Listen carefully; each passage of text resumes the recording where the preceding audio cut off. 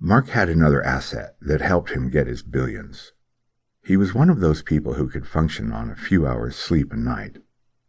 5 hours was ideal, and while 4 was cutting it close, he could manage. This night, he'd had no sleep at all, and he felt it about 5 a.m. He wasn't much for the trappings of power, so his corner office wasn't the usual CEO's expression of wealth and might. It was about the size of a nice living room, large enough for a small group of visitors and, most importantly, a comfortable couch for napping. His great concessions to luxury had been a fancy bar and a private bathroom, half as large as the office, with a jacuzzi and an 8-head shower. Mark set the alarm on his phone for 20 minutes after sending out a do not disturb message to the staff for the same amount of time. He'd sleep for 15, maybe 18, and rarely needed the alarm, but you never knew. He woke up 17 minutes later, his eyes half opening to a shape in front of him. A man was squatting down in front of him, looking at him intently. A very, very good-looking man, in a very expensive suit. But overall, his clothes were a bit outrageous. The suit was charcoal gray with pinstripes, accompanied with a black shirt and a white tie. He had thick, dark hair combed back, with a hint of rebellious curl to it that was only suppressed by lots of product.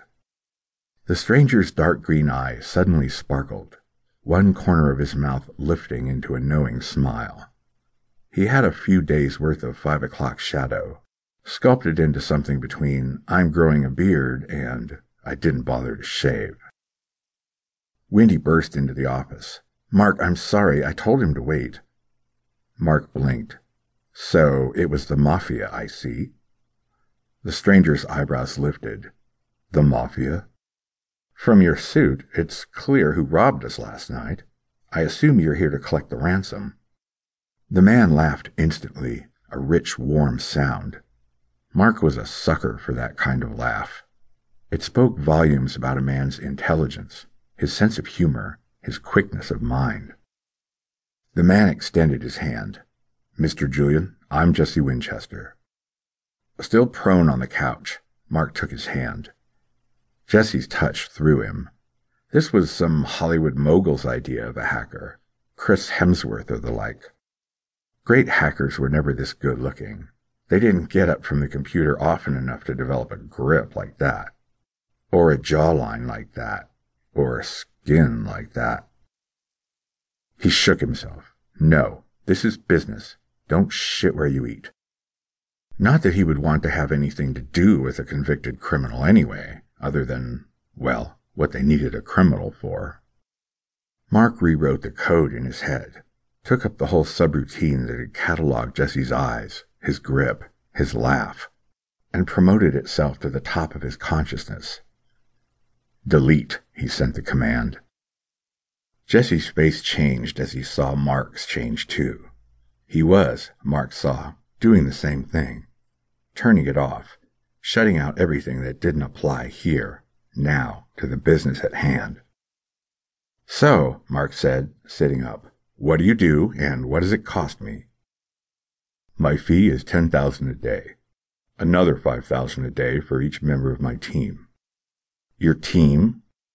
Well, Jesse said, I'm not actually allowed to touch a computer. Terms of my parole. So I'm here to do analysis, problem solving, and delegate any software tasks to them. Like you, I hire good people whom I trust, so it's not an issue. Looking at Jesse, Mark spoke to Wendy. Wendy, what do I get for my money? You get the best, Mark. Jesse comes well recommended by Charles Corbin. He was a client of yours? Mark asked. I never discuss my clients, Jesse replied, his face smooth and pleasant, but his tone firm.